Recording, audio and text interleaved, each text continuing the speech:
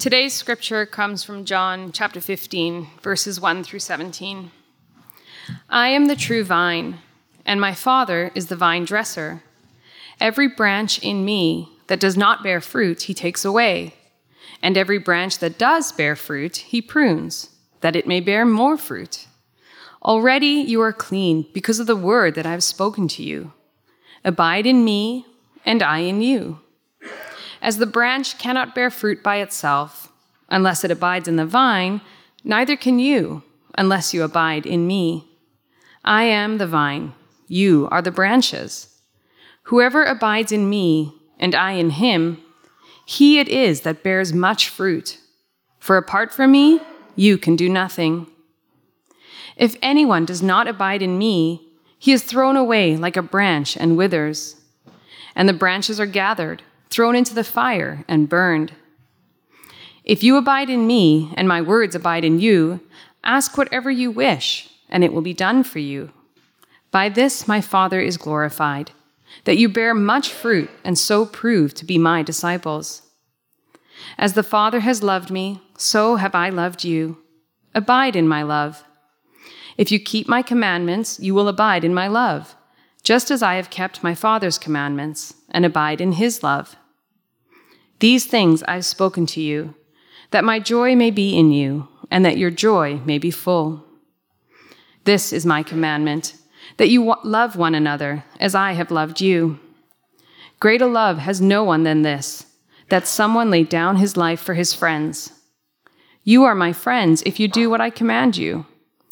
No longer do I call you servants, for the servant does not know what his master is doing. But I have called you friends, for all that I have heard from my Father I have made known to you. You did not choose me, but I chose you and appointed you, that you should go and bear fruit, and that your fruit should abide, so that whatever you ask the Father in my name, he may give it to you. These things I command you, so that you will love one another. You may be seated. Thank you, Jess. As we get seated, let me pray for us. Gracious God, may we abide in you, and may you abide in us. May we abide in your words, and may your Spirit help us to make sense of your words, to apply your words to our hearts. And may your Spirit be with the kids downstairs, with the leaders and the teachers and the volunteers, that we as one church would get a glimpse of your beauty today. And we pray especially for Christ City Surrey as they meet right now for their launch, for the launch of their plant. Today, Lord God, would you be with them as well, that you would do a mighty work in that neighborhood for your glory. In your name we pray. Amen. Well, good morning. My name is Sam. I'm on the team here. I want to add my welcome to Kendra's welcome. It's so good to be with you, each of you here this morning. Today we're going to be, just give you an idea of what we're going to be doing today and next week. Next week we're going to be starting our new sermon series in the book of Jonah. But for today, we're in our second of two sermon series to kick off the fall. And so as we kick off the fall today, in our second of two kick-off sermons, today we're looking at John 15. John 15 is this wonderful passage that comes as Jesus is approaching the end of his life. Jesus has had this ministry where he's healed and taught and preached in front of thousands upon thousands of people. But now, as he's about to be arrested, as he's about to be crucified on the cross, it's just him and his closest friends. And it is with him and his closest friends in this intimate setting, as the end draws near, Jesus prepares his closest friends, his new disciples, for a new beginning for them. The beginning of their life without Jesus on earth. And as Jesus prepares them for this new beginning, he gives them three things to hold on to. And these are the same three things that we, as followers of Jesus, are to hold on to as we live the Christian life. As we prepare for the busyness of the fall and new rhythms and new routines and new everything, as we carry into the fall perhaps some of the weight, perhaps some of the anxiety, perhaps some of the uncertainty from the seasons past, three things for us to hold on to: who Jesus is, who we are in Jesus, and how we are to live in Jesus. Who Jesus is, who we are in Jesus, and how we are to live in Jesus. So to our first point, who Jesus is. In verse 1, Jesus opens up by describing himself. He says, I am the true vine. The image of the vine is an image used throughout the Bible to refer to God's people who were supposed to honor and glorify God by bearing fruit. But God's people failed to bear fruit. Instead, they dishonored God. They disobeyed him. They failed to bring him glory. So when Jesus says, I am the true vine, he's pointing back to all those passages written hundreds and thousands of years ago, and then pointing to himself to say that he's the one all these passages are ultimately pointing to. He's the one who finally does what God's people were supposed to do. He is the true vine. He's the one who gives life. He's the one who bears fruit to honor and glorify God. But that's not all. In these first few words in verse 1, we need to notice two other things. The first is this. Notice how absolute Jesus' statement is. He says, I am the true vine. Not, I might be the true vine. Not, depending on your point of view, some of you might possibly, perhaps, view me as the true vine. No, Jesus is making an absolute, objective truth claim. I am the true vine. He either is or he isn't. It's not up to us. He either is the true vine or he isn't the true vine. And in our culture today, we're afraid to make such objective truth claims, aren't we? We're afraid to say that anything can be absolutely true. We'd rather say that everything depends. We'd rather say that might be true for you, but that isn't true for me. Christ City, that's not what's going on here. This passage is challenging each of us. Because Jesus is making an absolute, objective truth claim about himself. And it's either true for all of us or it's true for none of us. It's either true for all of us or it's true for none of us. And our role is to decide, is Jesus who he says he is? Is Jesus who he says he is or is he not? One author put it this way, Jesus is either liar, lunatic, or Lord. One of these three things. He's either lying about who he says he is, or he's a lunatic, meaning he's crazy. He's convinced he's someone he's not. Or he truly is who he says he is. It's one of these three. It can't be anything else. In making these absolute truth claims about himself, Jesus is calling us to consider who he is. But more than that, he's inviting us to build our lives on the absolute, unchanging truth of who he is. And so if you're new here, welcome. If you're just checking out Christianity, I invite you to ask the question, is Jesus who he says he is? Let's get into it right from the very get-go. Because there is no more important question in the world. And there's no more important answer that will change your life, just as it's changed mine. Is Jesus who he says he is? Talk to the person you came with. Or you can come talk to me or any of the staff or the elders, because there's no more important question, because there's no more important truth claim. The other thing we need to notice about the first few words of verse 1 is that it's actually the final piece of a series of 7 I am statements that Jesus describes himself with in the Gospel of John, this book that we're looking at. So if we want to know who Jesus is, we want to get the full picture that John is painting for us, we need to look at all these statements together, because each statement is like a different brushstroke of the same painting. They come together and overlay on each other so that together they give us a full picture of who Jesus is in all his depth and color and beauty and glory. So before we go on, we need to quickly go through each of these previous I am statements to see who Jesus is. 6:35, Jesus said to them, I am the bread of life. Whoever comes to me shall not hunger, and whoever believes in me shall never thirst. Jesus is the bread of life. He is the one we are all hungry for. In a world where we are all hungry and thirsty for something more, where people are getting deeper and deeper into spirituality, Jesus says he is the bread of life. He is the only one who can nourish us spiritually. That hunger that we feel, only Jesus can satisfy that deep, deep, aching longing in our souls. 8:12, again Jesus spoke to them saying, I am the light of the world. Whoever follows me will not walk in darkness, but will have the light of life. Jesus is the light of the world, Christ City. In the darkness of the world where everyone is lost and trying to figure out which way to go, Jesus is the light of life who comes into the world. He comes into the world to overcome the darkness of the world and to light up the path that we should live on.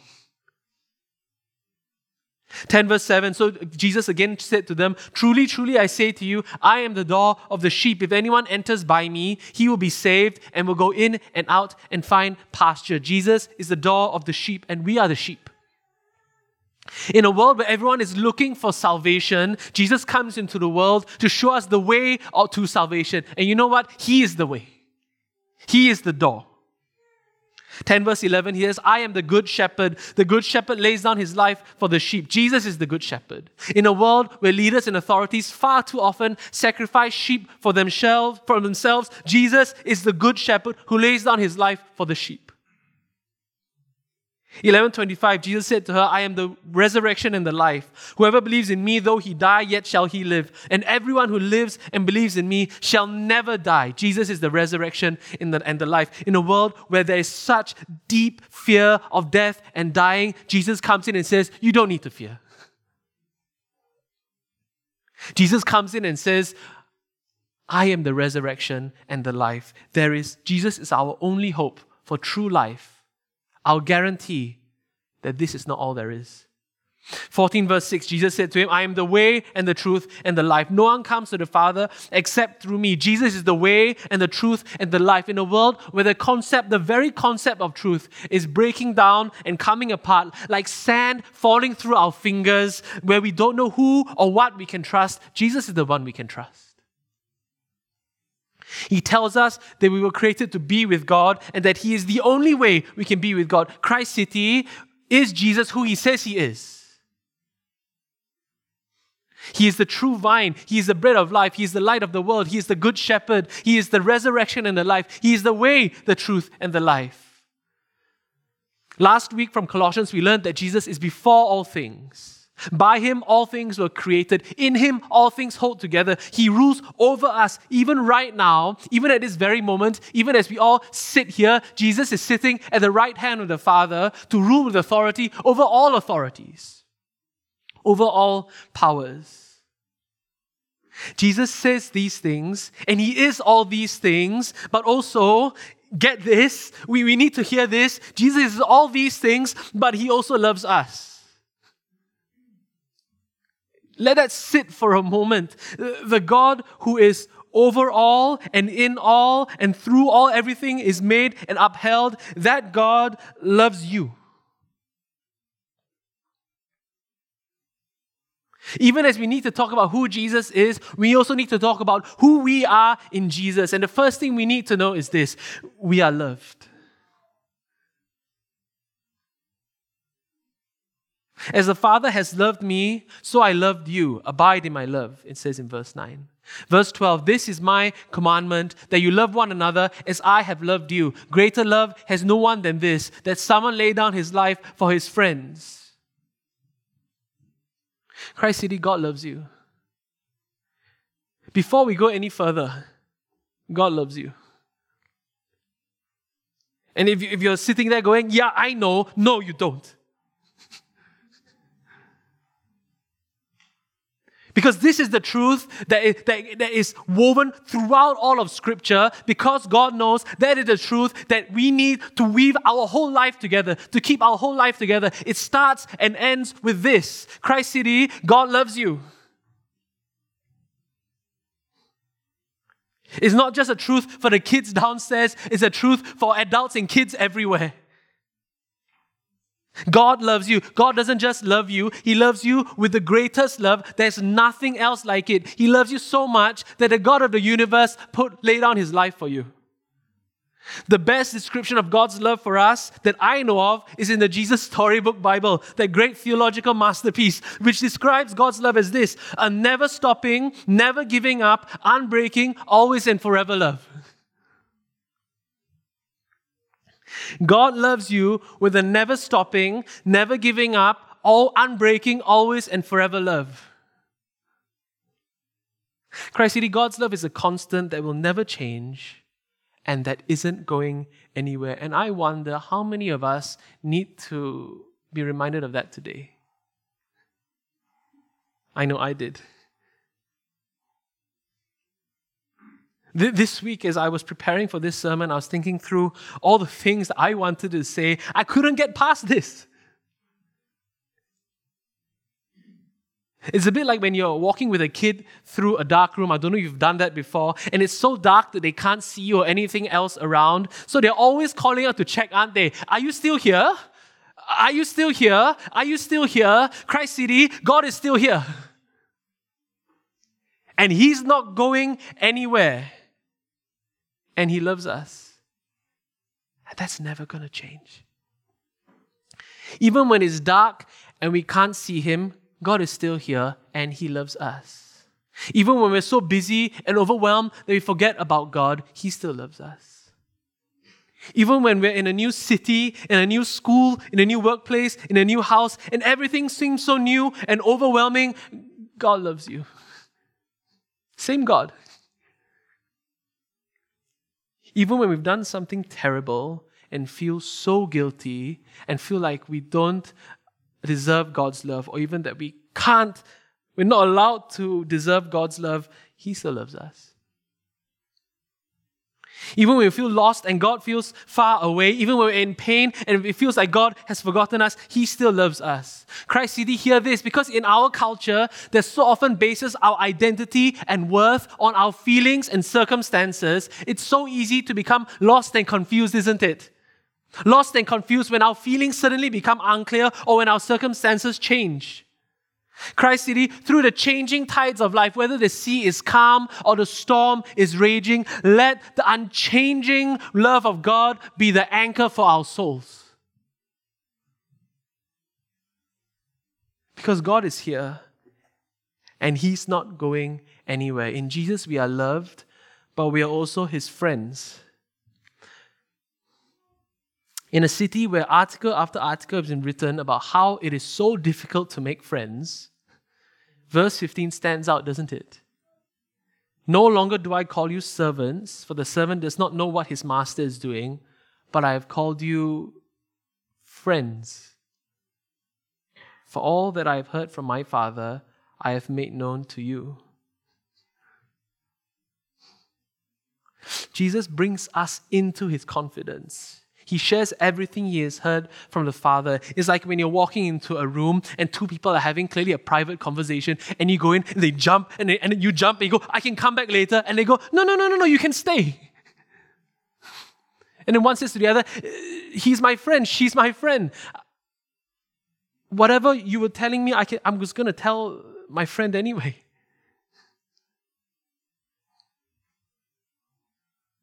Whatever the Father has told Jesus, all His motives and purposes and promises, Jesus tells us because we are His friends. It's like we're coming into the conversation and the Father and the Son are talking, and rather than say, get out of the room, Jesus says, come on over. Come on over, listen up.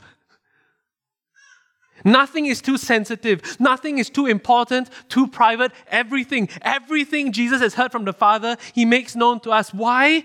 Not because we paid for the access, but because we are His friends. That's incredible, and we need to spend some time thinking about that. The God who is before all things, who rules over all things, in whom all things hold together, He is our friend. The God who created the universe by the power of His word, that same God befriends us and reveals Himself to us. By what? By the power of that same word. But even as we talk about being God's friends, we must be careful to understand what God means when He says we are His friends. Because we all have, honestly, slightly different understandings of what friendship is. And so we need to use God's understanding and not ours. If not, it's going to become very confusing. Verse 12, this is my commandment, that you love one another as I have loved you. Greater love has no one than this, that someone lay down his life for his friends. Jesus reveals to us everything He has heard from the Father because we are His friends. But notice something else going on here in verse 12. We are His friends, but it opens with, this is my commandment. We are Jesus' friends, but He still commands us. We are Jesus' friends, but we are still to obey His commands because we are not just Jesus' friends, He is also our King. It's like if you work in an organization and you happen to be friends with the boss. You're his friend, but he's also your boss. You're his friend, but he still has the authority to tell you what to do at work. We are Jesus' friends, but he is also our king. We are Jesus' friends, but he still has the authority to tell us how to live, and our role is to obey. But then moving on to the next verse, in verse 14, Jesus says something that seems a little odd at first. He says, "You are my friends if you do what I command you." It sounds a bit strange, doesn't it? Verse 14 makes it sound like our friendship with Jesus is conditional on obeying him. It makes it sound like we obey Jesus in order to be his friends. But we need to be clear, that's not what is going on at all. Scholar Don Carson very helpfully puts it this way. He says, Jesus is not saying that obedience makes us his friends. He's saying that obedience characterizes us as his friends. Do you see the difference? Jesus is not saying that obedience makes us his friends. He's saying that obedience characterizes us as his friends.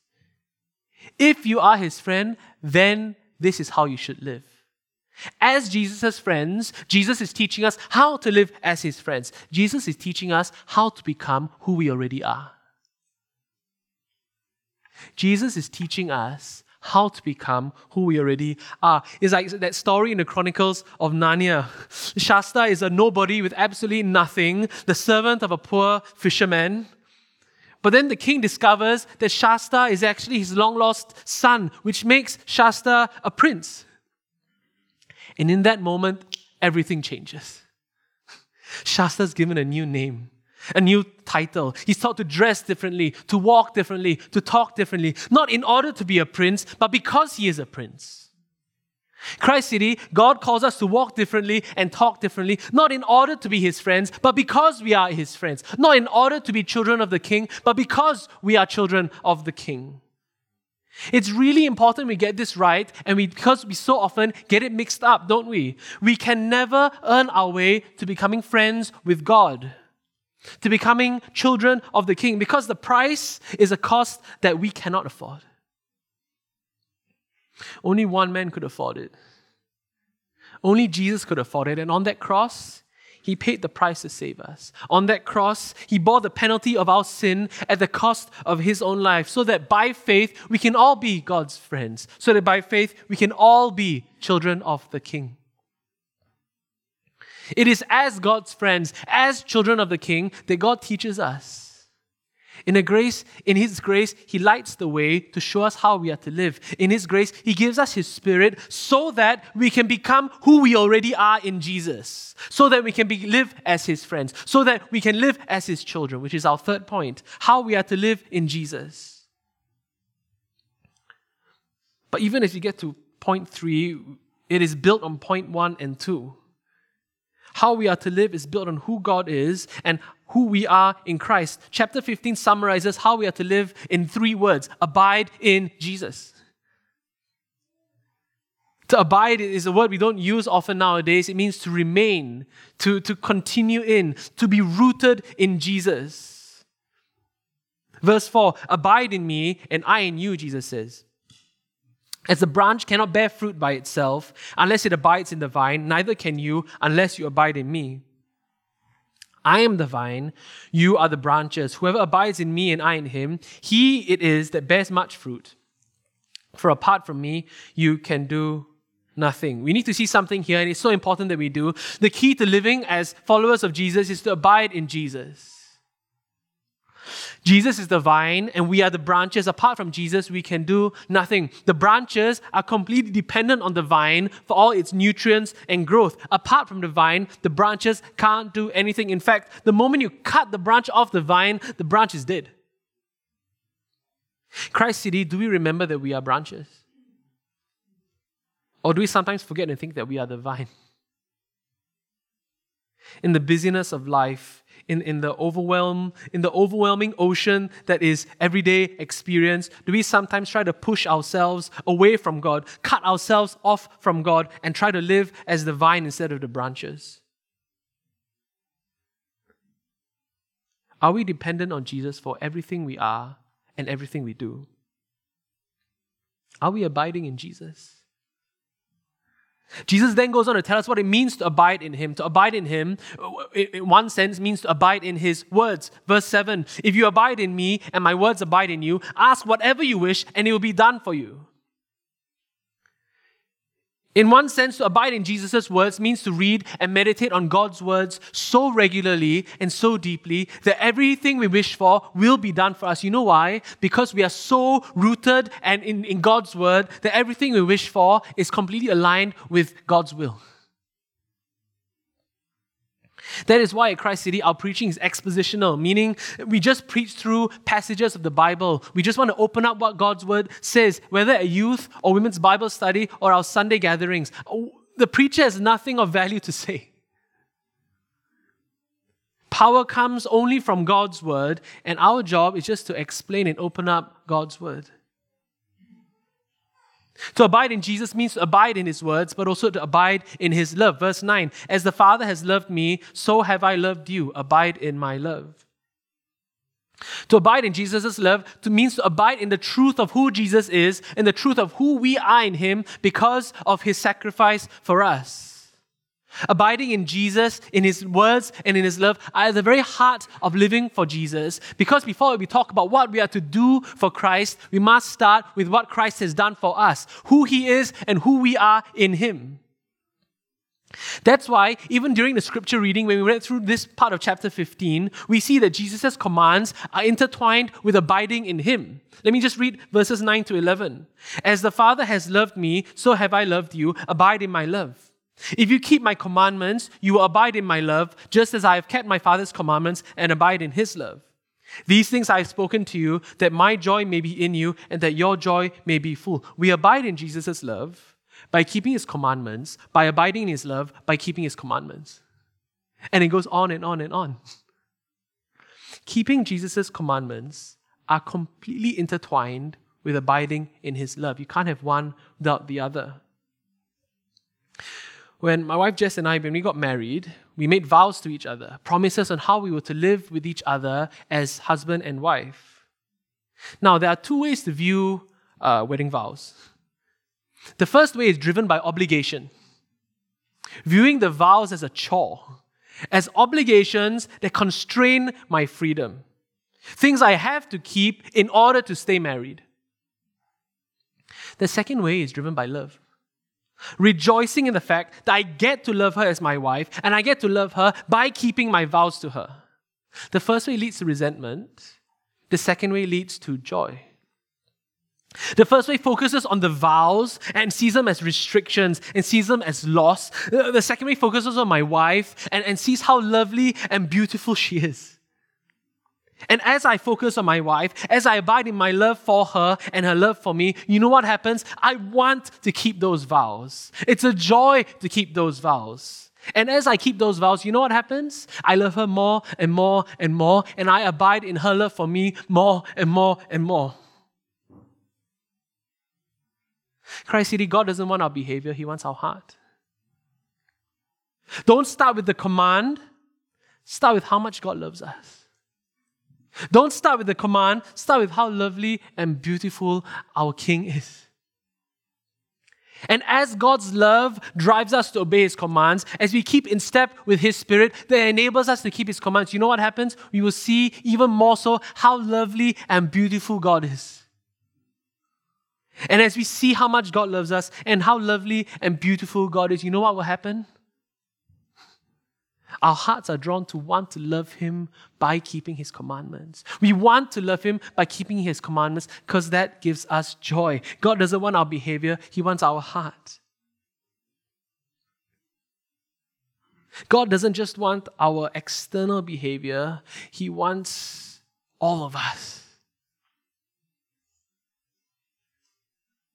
God doesn't call us to bitter, grudging, and resentful rule-keeping. He calls us to fullness of joy. Fullness of joy that can only come through obedience, that can only come through abiding in Jesus' love.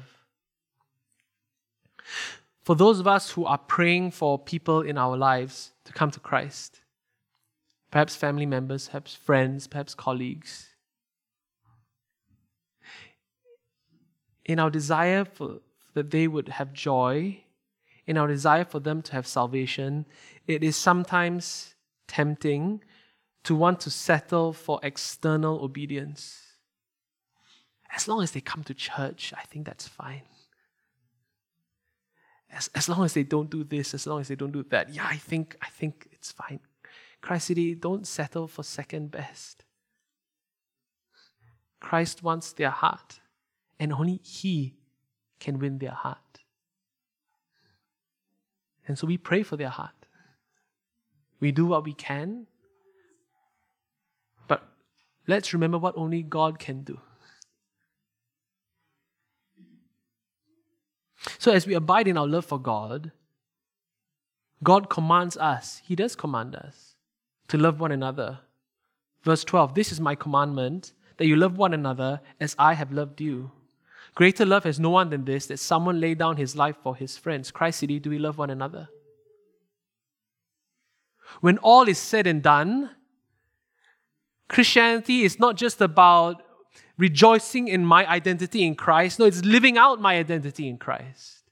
As I am loved, so I love others. Even as we abide in Christ, do we love one another? Just as Jesus loves us, do we love one another?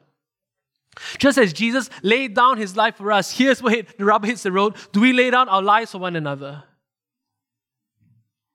Is our first question to ask, what's in it for me? Or is it, how can I help?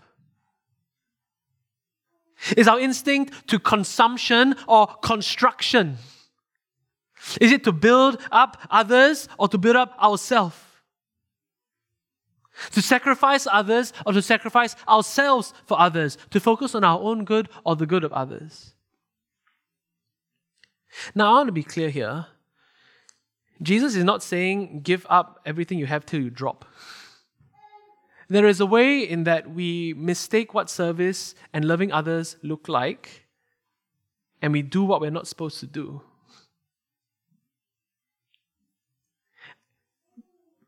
What we are called to do is to love one another and to ask Jesus, based on the circumstances I have, on the ability I have, the capacity I have, without comparing myself to anyone else, what do you want me to do? Christ City, do we love one another just as Jesus loves us, with our church family, with our friends, with our community, and with our colleagues? Do we love one another just as Jesus loves us? So Christ City, let's abide in Jesus. If you want one practical takeaway, let's start every day with abiding in Jesus. Just ask, am I abiding in Jesus? And let's end every day with abiding in Jesus. Have I abided in Jesus? And as we abide in Jesus, let's love one another. Let's love one another with a love that has no comparison. Let's love one another as Jesus loves us. And let's pray that God would use us to bear much fruit. Much fruit in our households, in our neighborhoods, in our city, and beyond. Christ City, no one argues with love because there's something in all of us that recognizes the supernatural thing that is love. Christ City, would we love one another just as Jesus loves us, so that Christ would bear much fruit through us in this city and that He would be glorified? Let's stand as we respond to God's word together.